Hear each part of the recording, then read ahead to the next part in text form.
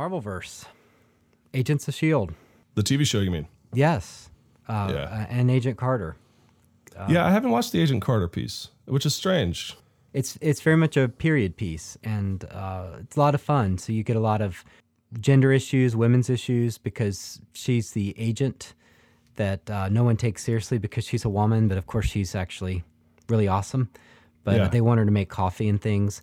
And the other interesting bit in it is there's a guy in there that's disabled. I don't know what the nature, but he uses the arm crutches kind of. Maybe was that polio? Was it? That's probably a good guess. And so there's an attraction, and they're both kind of outsiders because they're not the normative white male agent. And it's taking place in the same. So the first Captain America, he gets Yes. frozen, and then he gets obviously While he's frozen. So it's, I Yeah. guess, the 50s. Cold War is starting. Yeah. So it's got like a Mad Men feel to it, where like occasionally Mad Men would show you stuff that they don't even comment on it. But I remember it's the pilot where the mom's driving around and the kids are crawling from the back bench seat to the front and back and forth, and every parent goes, "Oh, like Crazy. this kind of craziness." And Yeah. so are you saying it's sort of subtly about the empowerment issue, or is that front and center as a storytelling device? I think it's a little subtle. It's mostly Marvel superheroics, but it's definitely got a vibe about this woman who is this great agent, but she kind of has to fight on several fronts. But it's good. It's well done. I mean, and Joss Whedon always has that. He always has strong female characters that are underrated. You think does. Buffy. You think what was the sci-fi one? The Firefly. Firefly. Yeah. So she's the big weapon. So that's a real Joss Whedon type theme. Even though he's not involved with Agent Carter and even Agents of S.H.I.E.L.D., I think he's a producer. I don't know how much he's involved, but it feels like him. Yeah, I think he sort of sets the trajectory and probably has, I think I read something about it, like he has like eagle eye over the scripts and the direction. Of course, Marvel's controlling it because it has to tie into the movie verse and all this Sure. kind of stuff. But yeah, he's not, I think he directed maybe one or two. Actually, maybe he didn't direct any. I don't know. Seems like at the beginning. And then his brother was involved. He's got I Yeah. forget his brother's name. He's got maybe a Yeah. couple, but one of them was involved. Jace Whedon?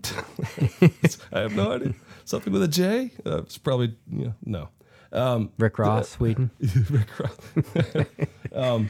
Yeah, I need to get something out of the freezer. I'll be back. Yeah, that's right.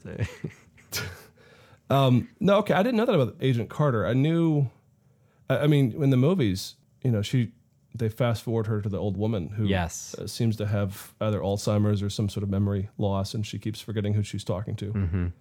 Which is, that's the interesting part about the Captain America story is, the man out of time. I remember actually when they announced Captain America. Of course, this is all when Marvel was very new, and even Iron Man seemed kind of risky, and which is funny to look back on. But I remember, I think it was my brother that said, like, how are they going to put this like Boy Scout Captain America character like on the screen in any kind of meaningful way? Because it seems hokey. And granted, I think the early plots were relatively patriotic, and today might seem a bit hokey. Right. He was literally punching Hitler in the face in like multiple versions. And there of was the a first bit ones. in the 80s or 90s where the comic book went off the rails, and he traveled around the country in a van. Do you remember? I don't know if you ever read it. It was really bad. No. It's like he had a van and would drive around, and people would kind of phone into his team, and they would tell him where to go to help people. It was like it was awful. So he's a one-man 18th? Sort of, it was one. He's B.A. Baracus And with he the had shield. it's like Bucky was back manning the phones to send him out to help him out in, South Illinois or something. Oh, Bucky. Yeah, it was terrible. Actually, I don't know if Bucky. I think he might have still been dead then, but then they brought him back. But yeah, I agree. Captain America is kind of hokey, but when you draw it right, in contrast to other things, and I think the new Civil War movie, Captain America, is going to be fabulous Yeah. because it's really pushing his patriotism. Well, and that's the Superman-Batman theme. Mm-hmm. And you don't really realize it until you put them side by side. They have the exact same origin story. Orphaned, thrown out, kind of thing. But you're right about the Civil War thing. That actually was the first legitimate comic book I read that had Captain America in it. And I was sort of taken aback because it played into at least modern sensibilities. Because it's Iron Man wants to be, and actually the movie does this. Iron Man wants to be Big Brother. He wants to sort of have surveillance over everything. Right. And Captain America becomes the voice of, we don't do that. You know, we're not fearful of boogeymen around every corner to the point that we just treat everyone as a suspect. Yeah, there's especially really iconic scenes in that graphic novel of Civil War that I've just seen the trailer, of course. That's all we've seen. But it sounds like that's where they're going with it. I mean, it's going to be this big brother, you know, you're a terrorist if you're not on our side, no matter what, that kind of a thing. Yeah, and you've got good people on both sides of the argument, and it's a brilliant showpiece for the various superheroes because you can bring them all in without being too contrived because they're all getting caught up in this angst about, you know, what it means to be a superhero in modern day world in America. So yeah. Well, at the beginning of the graphic novel, that they do something. It's after 9/11, just not that long after 9/11. They do something crazy where they blow up an elementary school. That's how it all starts. These vigilante masked people try to chase down these kind of B rank bad guys, and it's all for a documentary show. This is back when reality television was dominating everything. And this one guy has this, of course, bad guy superpower to basically make himself a nuclear bomb. And he just blows up. It's like right next to a school. And immediately you're like, whoa, this is actually very... I'm surprised they had the guts to put that story out there. Yeah. For one. Maybe they wouldn't now. I don't know. But I'm going to guess it's not in the movie. That would raise too many flags after tragedies in elementary schools. But it sets the stage for how do we deal with this? Yeah. And yeah, you're right. Good arguments on both sides. It showcases strengths and weaknesses. It's a really compelling... Maybe the idea is a story of comparing and contrasting in any genre becomes actually very interesting in terms of noticing things you wouldn't notice if it was just about the single character, their story. And superhero, you really want people to fight. That's what it is at the end of the day. You want the good guys to fight the bad guys, but you also would like to see the good guys fight. What happened if Captain America fought Batman? Right. And this is a great way to get the good guys to fight each other because they become like these zealots for their cause that's divided the community. Well, and everyone already is like, what the heck, Batman versus Superman? Like, that's not a contest. Like, he could kill you in 3 seconds. Yeah. You know, that kind of thing. Yeah, that's right. That's coming out also. But the original graphic novel actually makes it believable. That's all you need is a believable story. It doesn't have to. I don't care about the lore of it. You know, I don't need Batman to develop some sort of kryptonite goggles there he can shoot laser beams or something. That doesn't interest me. Just make it believable so that the characters stand out. Well, Agents of S.H.I.E.L.D., I love. That show was disappointing its first season. Most people agree. But at a certain point, it just became fantastic. And love the characters. Every week is, it reminds me of, it's the old show 24, where every week was like a pulse-pounding excitement chapter. There's never a filler episode that's standalone. Everything's connected to the larger plot. And you can't miss anything, and it just keeps going. And Agents of S.H.I.E.L.D. has been that way, and I thought especially the last season where she's on this other planet trying to survive, I just thought that was amazing. This dark planet that never has a sunrise, and there's a monster there, and she's trapped and doesn't know if she's going to get back to Earth, and meets an astronaut that's... And they don't make it about the monster. No. You don't even see him all that much, which is usually all you need. But, you know, you're right. It's a Joss Whedon thing, I think. At least it's a style of his with shows, which I think is his hand as the producer of Agents of S.H.I.E.L.D., which I don't think he made the churn fast enough in Firefly, which is why it got canceled, which is literally the beginning of a show like this. He just knows. If you start heavy, you start with these big plots and, names of races of people and all this lore, only the true fans who know this will get it, and even they will complain. Right. But what you need are, frankly, people like my wife who actually watches the show with me now. Because it starts out, I mean, frankly, the show is Scooby-Doo at the first maybe 60% of the first season. It's, oh no, there's a bad guy. What are we going to do in the next 45 minutes to beat this guy? Resolve it, And then they resolve and it's done.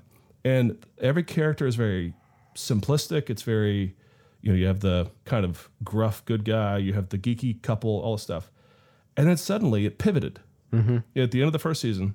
And the last, maybe at least third of the first season, you're like, whoa, this is actually really interesting. It really turned around. And then if you notice, from that point on, each season, you're right about the 24 analogy, each season is its own plot. So there's one thing that they're focused on, and it doesn't become the new monster of the week. Yeah, I love that. It reminds me of Dollhouse. If you watch that Joss Whedon show, it also was interesting, but didn't reach its potential to the end of season 1. And Angel was similar, the Buffy spinoff that started out, might have been a couple of seasons, it was really not good. And all of a sudden, it pivots, and you think, whoa, what just happened? This actually is great, and it used to not be. And I just watched it because I'm loyal. But Joss Whedon is great. And I think he got, from what I read and heard, he got a little burned with the last Avengers movie. And he's done. So I'd be curious what he does next. Yeah, I think the studio controlled a lot of the stuff. And overrode him, which I'm surprised, as successful as he was. I would have thought he could have done what he wanted. Yeah, no, I mean, it definitely, some of the editing, it felt choppy. Like, it's like, there must have been something that got cut. Like, it felt very fast in some places. Like, hey, we're shooting robots. Hey, let's drive in a car and tell jokes. With Hawkeye. And suddenly it's like, okay, let's shoot some more bad guys. And it just had this, that's not how he works. No. So it definitely felt like it had been controlled. Yeah. Yeah, that's the word. So we both teach. I thought we might talk a little bit about, I don't know, life hacker stuff. Class hacker. We could call it class hacker stuff. Yeah, like, I guess, what have you learned? And we're partly dancing around a word that neither of us likes, but it's, I guess we can have the reveal. That could be our enemy. This is like a superhero episode. And this is the episode where the enemy is pedagogy. Yeah. Oh. He said the word. He said the word. Although you hear people here say, in the U.S., say pedagogy. Which pedagogy? Is kind of irritating to me, but I guess, Is it a Britishism to say pedagogy? I don't know. I hear pedagogy a lot here. So I guess I that's have a pretty mixed up, like, lexicon. Like, certain words come out of my mouth are not, I don't know where I got them or why I pronounce them certain ways. It's I'm a mishmash, but I say pedagogy, I guess. Pedagogy. If I were looking into a mirror now with the door closed, the ghost of pedagogy would come out. And say it 3 times. It'd scare me. Bloody Mary. Well, actually, it's interesting.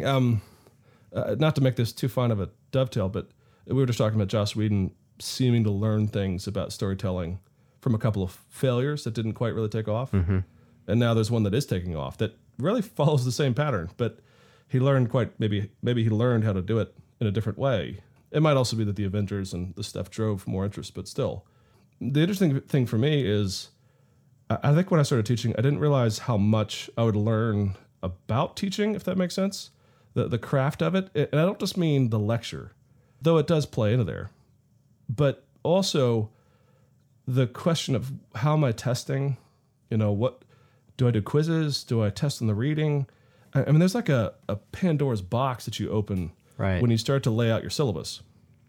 And because the syllabus really is something like a contract, you're saying, I have these goals. I want to teach you church history, in my case.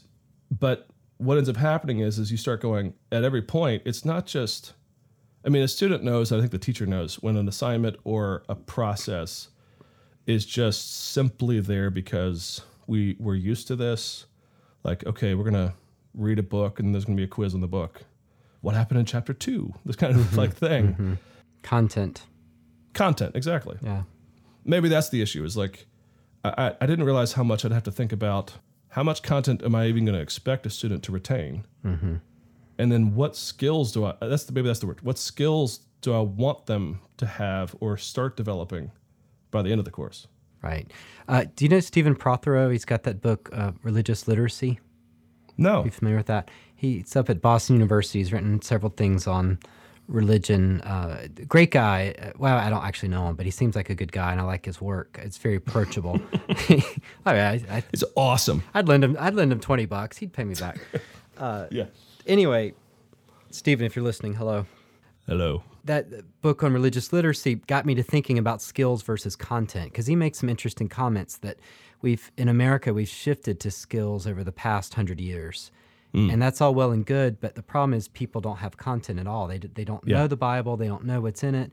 And so he kind of argues that we really need some basic content about all religions just to be good citizens.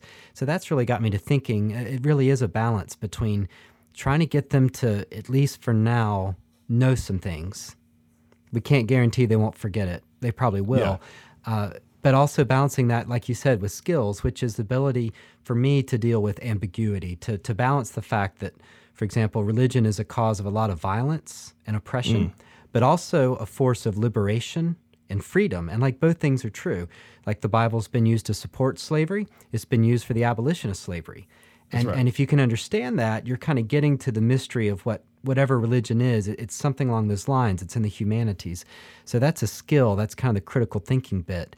And getting them to think that way, to understand the Bible might be very different than what they've maybe assumed, is a great goal. But then they also do need to understand there's 4 Gospels and try to get some basics. And it is really interesting trying to balance that, especially with students that often don't read or don't want to read or don't know how to read and really know very little, and also trying to interest them. I'm sure you struggle with this with cell phones. And some people take them up. I don't do that. I don't want to be adversarial. No, I've occasionally tried to try to tease someone about using their phone too much in class, but I don't want to be the nagging parent, and yet they are seduced by the power of cell phones. So and they're not listening. So how do you get that? I don't know. And it makes us Mr. Wilson to their Dennis the Menace. Right. I mean, do you want to be that? No. But the phones are seductive. That's the problem. It is very seductive.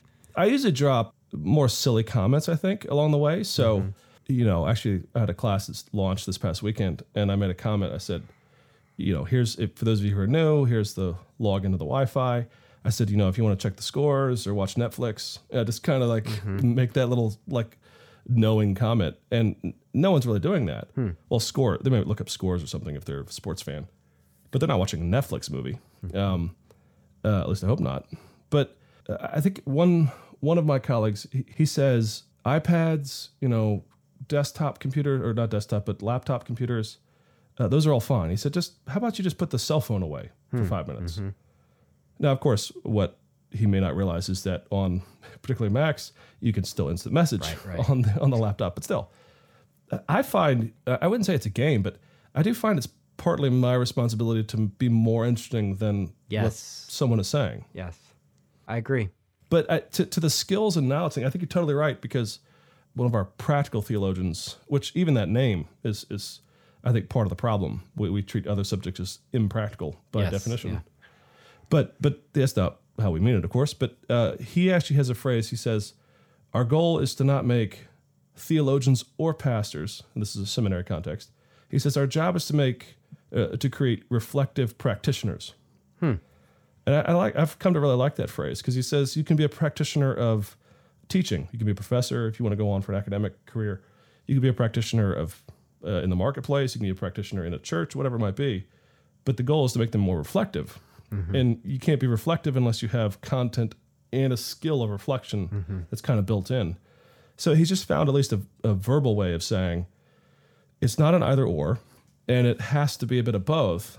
And so, like in my case with church history, I can't just assign videos or reading and then only come in and say, so what'd you think? That kind of, I mean, it's like somebody read a book once about, that class discussion increases learning.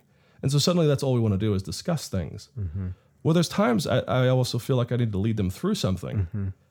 And I think this was actually driven home today or yesterday. I can't remember what it was, but on YouTube. So I have this YouTube channel, of course, with videos. And one of the things that I've usually get a chuckle at is the comments that come down.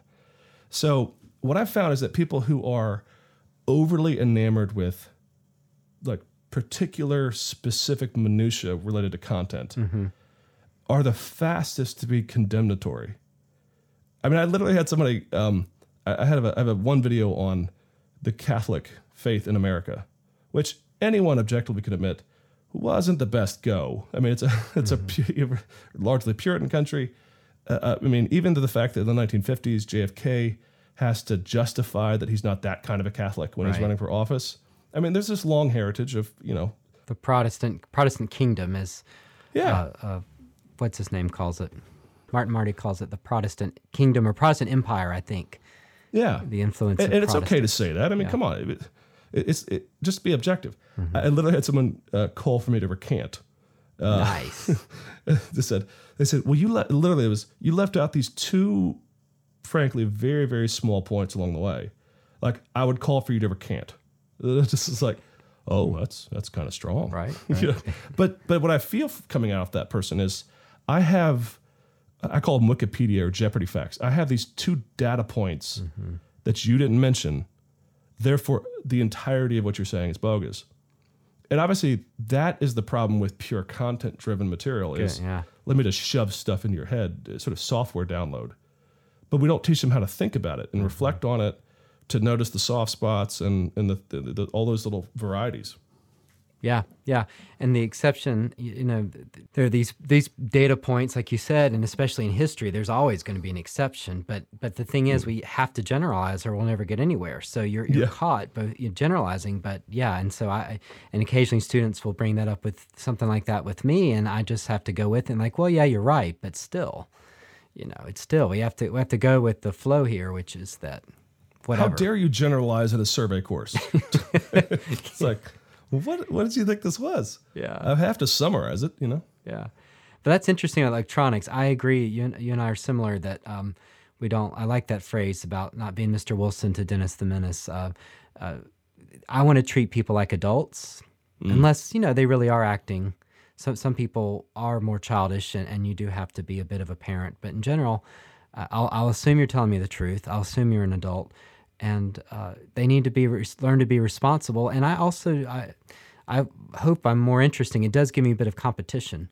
And sometimes, to be honest, I see they're playing something mindless, like they're playing what's the Bejeweled or something. Yeah, totally. Which you can listen while you're doing. It's like doodling, and that doesn't bother me. Occasionally, they're trying to do something else or interactive, but actually, I have someone on staff at my campus, and she knows a great deal about learning styles, and she says that she is a horrible auditory learner. But one of the ways she gets out of that is she doodles. Right. And you'll see her like in staff meeting or something. She's drawing they're little nonsense things on her pad, but it's the way she's taught herself to doodle. It's like when her hands are busy, her ears can listen better, she says. Yeah, and I do that some too. I get fidgety. And it's partly because I'm so used to being in front of the classroom that it's hard to then be in the back. But I tend to doodle. I do tend to think some teachers, I think there's two faults. One is assuming a kind of boot camp mentality that you should get the respect just because you happen to be up in front. Right. It's, do what I say. This is my house, my rules. There's not a lot of that, but there's certainly some of that. Some ego. Yeah. And it's, I didn't go to school for 30 years for you to ignore me. That's one. So good luck with that one. But setting that aside is obvious sort of narcissism. Yeah. The other side of it is, I think, a well-intentioned desire to not let students self-harm. And usually we don't want them to miss stuff. And I think we forget how long it took us to remember it or to really grasp it the first time. Yeah. And you're expecting 100% retention or something close to that, and you're just not going to shoot for that. But let me give you an example of how it changed. So when I first started teaching, say, a church history class, I did the sort of standard testing. Now, from the beginning, I was big on not testing the reading. What I try to do is assign really good reading, and then I say, look, if you submit a form at the end of the semester saying you did all the reading that I assigned, you get 10% of your grade, full credit. But I don't read this way after reading a book. If you were to say, what was the thesis statement of chapter 3? I'm going to say, I don't know, but I can discuss the book still.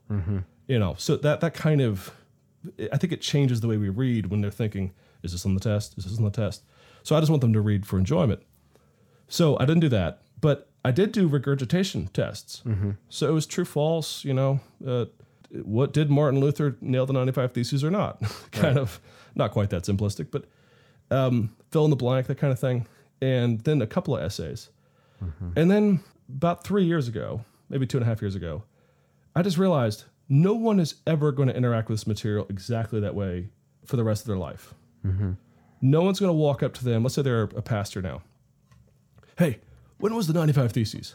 I mean, you're going to say, I don't know, get your phone out, Google it, But what somebody might do is walk up and say, hey, what do you think about Luther being an anti-Semite? And maybe they don't know, or maybe they forgot. And so I switched suddenly, and I've had a lot more, both an enjoyable experience on my end, and I think students are finding it more compelling. I say, look, your exams are going to be open book, open note, but I'm going to ask you questions that you can that you're going to have all these things open, and you still have to think. So in maybe a medieval class, is there any justifiable reason to do a crusade, ever?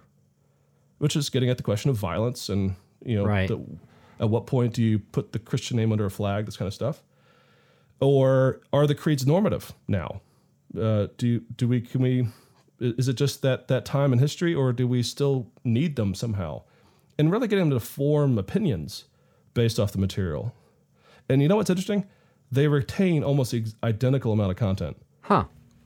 Because they process the material in a way that makes them actively think of an answer.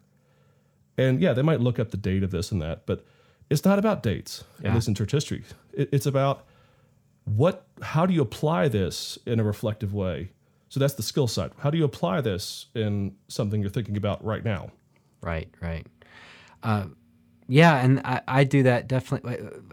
My institution we have a graduate degree and a master's degree, and those students can handle that sort of question, and I do favor that in general. So I'm with you on that. The problem with the undergrads is they'll just say yes or no. Like they're so young. If you ask them a real kind of open-ended analytical question, they don't. I mean, the good ones can, but a lot of them they kind of need the hand-holding. So I do like to ask some kind of basic context type questions, content, and some people do really well. That's the other interesting bit. Some people are really good at multiple choice, and some people suck at it. So I try to have some multiple choice and some short answer and some essay, and that way, hopefully, and then some papers, and that way you at least feel like you get a chance to shine in something. Hopefully I'm catching everything. I sometimes do wonder about the old oral exam stuff. That would be kind of cool to do. Yeah. Because one-on-one you can sense. Yeah, you can sense if they're dotting, trailing off. Yeah. Like, well, I like to think that in my world. Like exactly. But and I did that once for one student who had broken her wrist and couldn't take the test and couldn't type. And she agreed to it. And I said, okay, I'll ask. So she says. So she says, right? Yeah, it's a big cast. And she left crying. But anyway, we had a but it was kind of an interesting experiment. But I wouldn't really want to do that. I think it would freak too many people out. But and it would take a lot of time also. It's been 20 minutes for each person. And well, that's the thing. Class sizes are what they are now. Yeah, it would be really tricky. But you raise a point, though, because the average age of the people in my class is like low 30s. Mm-hmm. So the age that you're talking about is different, because someone who's 18 to 22, you said this before, their brains aren't even fully formed. They're still learning how to even have an opinion sometimes. Maybe they came from a undergrad or a high school system where it was just simply, I don't know, you tell me what's on the test. Yes. And they're flexing those wings for the first time. How quick can I take this test and get out? Yeah. Which is not the way to think of a test, which is how fast can I get out of here? Yeah, but you're right though. The favorite answer is I kind of think it's both. It's like, really? Luther's anti-Semitism? It's kind of both right and wrong. Yeah, I'm gonna go with wrong. Just. And they love to end with, but that's just my opinion or something. Like whatever they've said, they totally relativize it. Then I'm like, why did you just throw this under a bush here? Why can't you just claim the name here? Yeah, I think if I were in a predominantly undergraduate setting, I would have to entirely rethink how I approach it. Mm-hmm. I don't think I've taught in an undergraduate setting, actually. Most of the people I've had are either mid to late 20s or, in my case, averages in the 30s. Mm-hmm. Which means, of course, the challenge I sometimes have is students haven't been in class in 30 years. Yes. It's been that long. Sure. And a lot of anxiety, a lot of it. Yeah. And what's great is a lot of them, it's fear, as any student has. But and it's certainly fatigue and the stress. I mean, they got mortgages and kids and all this stuff. Jobs, maybe. Yeah, totally. Yeah. But it's funny. Our president, he teaches ethics, and I probably shouldn't say this, but I'll go ahead. Yeah, why not? Cut it out. Yeah, sorry. The internal, cut it out. Don't worry. I will cut this if you want me to, sir. No, he says it out loud. But he said, he taught like 70 students that were probably average age 23 in ethics. And then he came down, this is my first, like, I think, semester on the job, and he taught an ethics course with a group of like 15 people, I think all of whom were in ministry of some kind. Wow. And he pulled me aside and he said, Ryan, he goes, this is nothing against the 24-year-old. He says, but this class is better. I said, oh, I didn't hear him quite right. I said, well, what do you mean by that? And he said, what I mean is when the students here raise their hand, it's not, well, what about this random hypothetical possibility that might never happen? It's, well, I have this going on right now in my world. How do I deal with this gray area? And it was actually very rich and a kind of a thick experience of this, I don't know how to deal with this. This is an ethical conundrum. And he really enjoyed walking them through that. Yeah, the traditional undergrads, you're really kind of preparing them. Some of that's not fair in that some of them are facing really difficult situations. Sure, they've lost family members, or their siblings have died, or they've seen terrible things, but they're still not mature in a way that a graduate student or someone in their 30s is. So a lot of it is preparatory, and I think I'd like to think it helps. Like, I still remember things from college. Not the little facts like we're saying, but there are moments or bits that were said that stuck with me. And so hopefully you're framing their skill set, framing their minds to think later when these things come about, or at least they know where to go to. Because I agree, the internet is so powerful. And we've talked about this before with Wikipedia, how great it is, because in the old days you'd read Bart and you wouldn't know what a Latin phrase meant and you were just stuck. Right. But now you can Google that or look it up on Wikipedia, and all of a sudden you've got this great, you can read it so much more quickly and better. That actually happened to me, actually. It was for a Ralph Wood class. Ralph Wood. Yeah, careful. We should have like a bell every time we say his name. Ding. But I was reading, he got me on reading Dostoevsky's Crime and Punishment, and I got really into it. And there's one line where the guy is drunk and he says, "In vino veritas."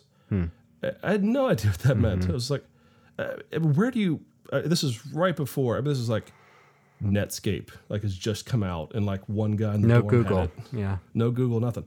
And I remember I was like, so I went to Ralph's office and I said, what does that even mean? And he walked me through it. He says, it's an old phrase about, in wine, truth, which means when you're drunk, you tell the truth. You don't hide back, put on a mask. I was like, okay.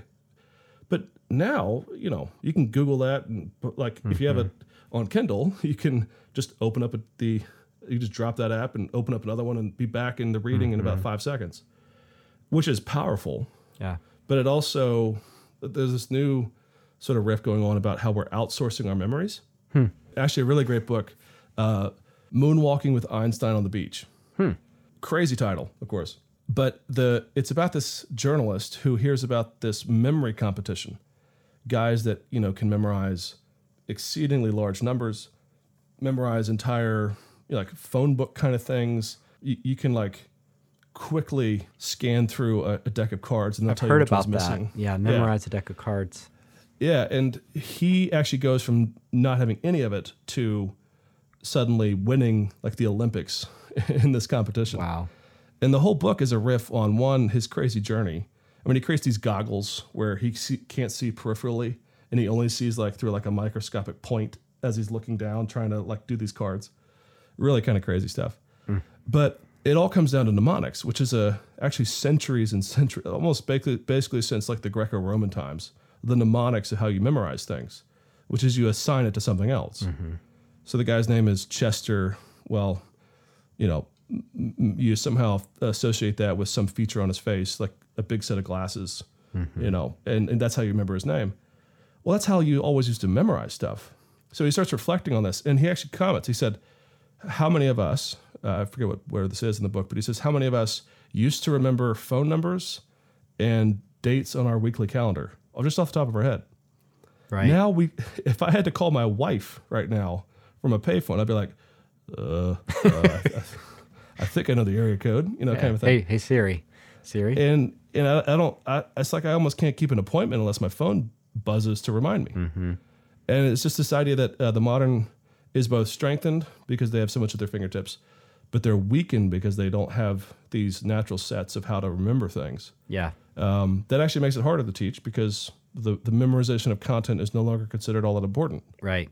And yet it always will be, because you can't look things up all the time, and you're going to have a hard time thinking through something when you've got to constantly recheck it. This is evidently in Plato. I've had some students talking about a colleague of mine that teaches this with Plato, that Plato's struggling with this in some of his writings because he's worried about the process of writing as a technology, that once we start writing, we'll forget how to memorize. And it's true. So even with quills and whatever, papyrus, whatever Plato was He's like using. the guy in the horse-drawn carriage that doesn't want the Ford Model T car. Yes, like, yes, no, exactly. cars. No, slow down, share the road. Yeah. So yeah, it goes back. It's been going back for a long time, but I don't think that means that it's all the same, because it does get more pernicious. I think. Yeah, that, sure. That there are more and more gaps and difficulties. Although interestingly, I think scholarship is so much better. With the ability to use so many different journals. When you read an average Yes. scholarly journal now, it's got lots of footnotes. You read one 50 years ago, they'll cite 4 books because they just didn't Right. have that much stuff, didn't have a library, didn't have an app to help them create a bibliography. Well, it's actually kind of scary when you publish, because one of those first sort of coming of age moments during the doctorate was when, I'm reading a secondary source and I'm not quite jiving with it. I don't know if I agree with it. And then I see that he or she cites 1 or 2 primary sources. Well, the thing that shocked me when I arrived at Cambridge was they have digitally photographed basically every document from like 1480 to like 1700. Wow. And they're now searchable because they key coded all of these documents. So sitting in my pajamas one day reading the secondary book, I'm like, wait, let me check this out. I could call up the original document in a PDF, go directly to the page that he cites, and I notice in this one particular case, the very next line after the one he cites contradicts the thing he says about the line, about this. It was like, ooh, one of those, I'm going to have to use that in one of my chapters, because you always want to show that you can, slog it out with other scholars or something. Right. But in this case, it was, you could tell he'd written the dissertation in, I think, the early 90s before this database was available. And you could tell he had written down in his notes these things. 6 months later, had forgotten the context, forgotten the next line, might have changed it, this kind of thing. I mean, scholars aren't geniuses on this level. They can't remember everything. And so he had put this in his book and argued with abandon that this is what he says. And again, the very next line says the opposite. But so you could check stuff now. So it's powerful. I found books that no one has probably read since they were published in the 1500s. Because they were not bestsellers. It was written by some obscure Anglican Protestant theologian, and no one cites them anywhere. But I found these like 4 commentaries of it's like the cousin of a famous Anglican. It's like what was Bill Clinton's brother, like his kind of goofball brother. It's kind of like that. But it's some good material in there that I'm just making this case as the kind of general flow of this period of time. But it's like I found it because I technically Google searched it in this database. So it's powerful. But then I've also finding these dissertations, these books, where they are just slapping everything together with all these primary sources. And there's no, I guess the word is reflection. There's no central thesis. It's just, hey, look at the research I can do. Yeah. And you definitely can drown in all the databases and sources and footnotes, because you can make as many footnotes as you want. With Microsoft Word, pretty much, with now a typewriter, you're really limited, because each footnote is a heck of a lot of pain. You actually have to type it out or pay a typesetter. So, you keep hearing these stories of dissertations where a guy has a typo and he has to go through page after page and white out the thing. And you're just going, really? Well. Yeah. But here's the thing also about tech is someone was telling me, so it used to be who knows the content. So maybe 100 years ago, who has been to school and read the books, and they're the legitimate only. Who went to Tübingen and checked out the library and read that Exactly. stuff. And then it became who's not so much who has the content, but who's been sort of the next step of that, whatever it might be. And that this person was sort of making the argument that you carry it down. Right now, we're on the verge of a well-educated person is the one who asks the right questions of a search. Wow. And if you think about it, how many times do you type something into Google and you go, oh, that's not what I wanted? How about, Right. Dances with Wolves Part 2. Like you're trying to find some like obscure, how do you search for the words or the thing you're looking for? That we're actually training ourselves intuitively to think about the questions we want the search engine to give us back because we assume the content doesn't need to be memorized. Yeah. Really weird. It is weird. Although in a sense, hearing you say that, that is kind of what academics has always been, is asking the right question. It's just now you can ask the computer, but before you kind of ask the book. And I find this often, students will ask, what does he say about this? And I'll either say, well, I don't know, or I'll say, I don't think he addresses it, but here's what I think he would say.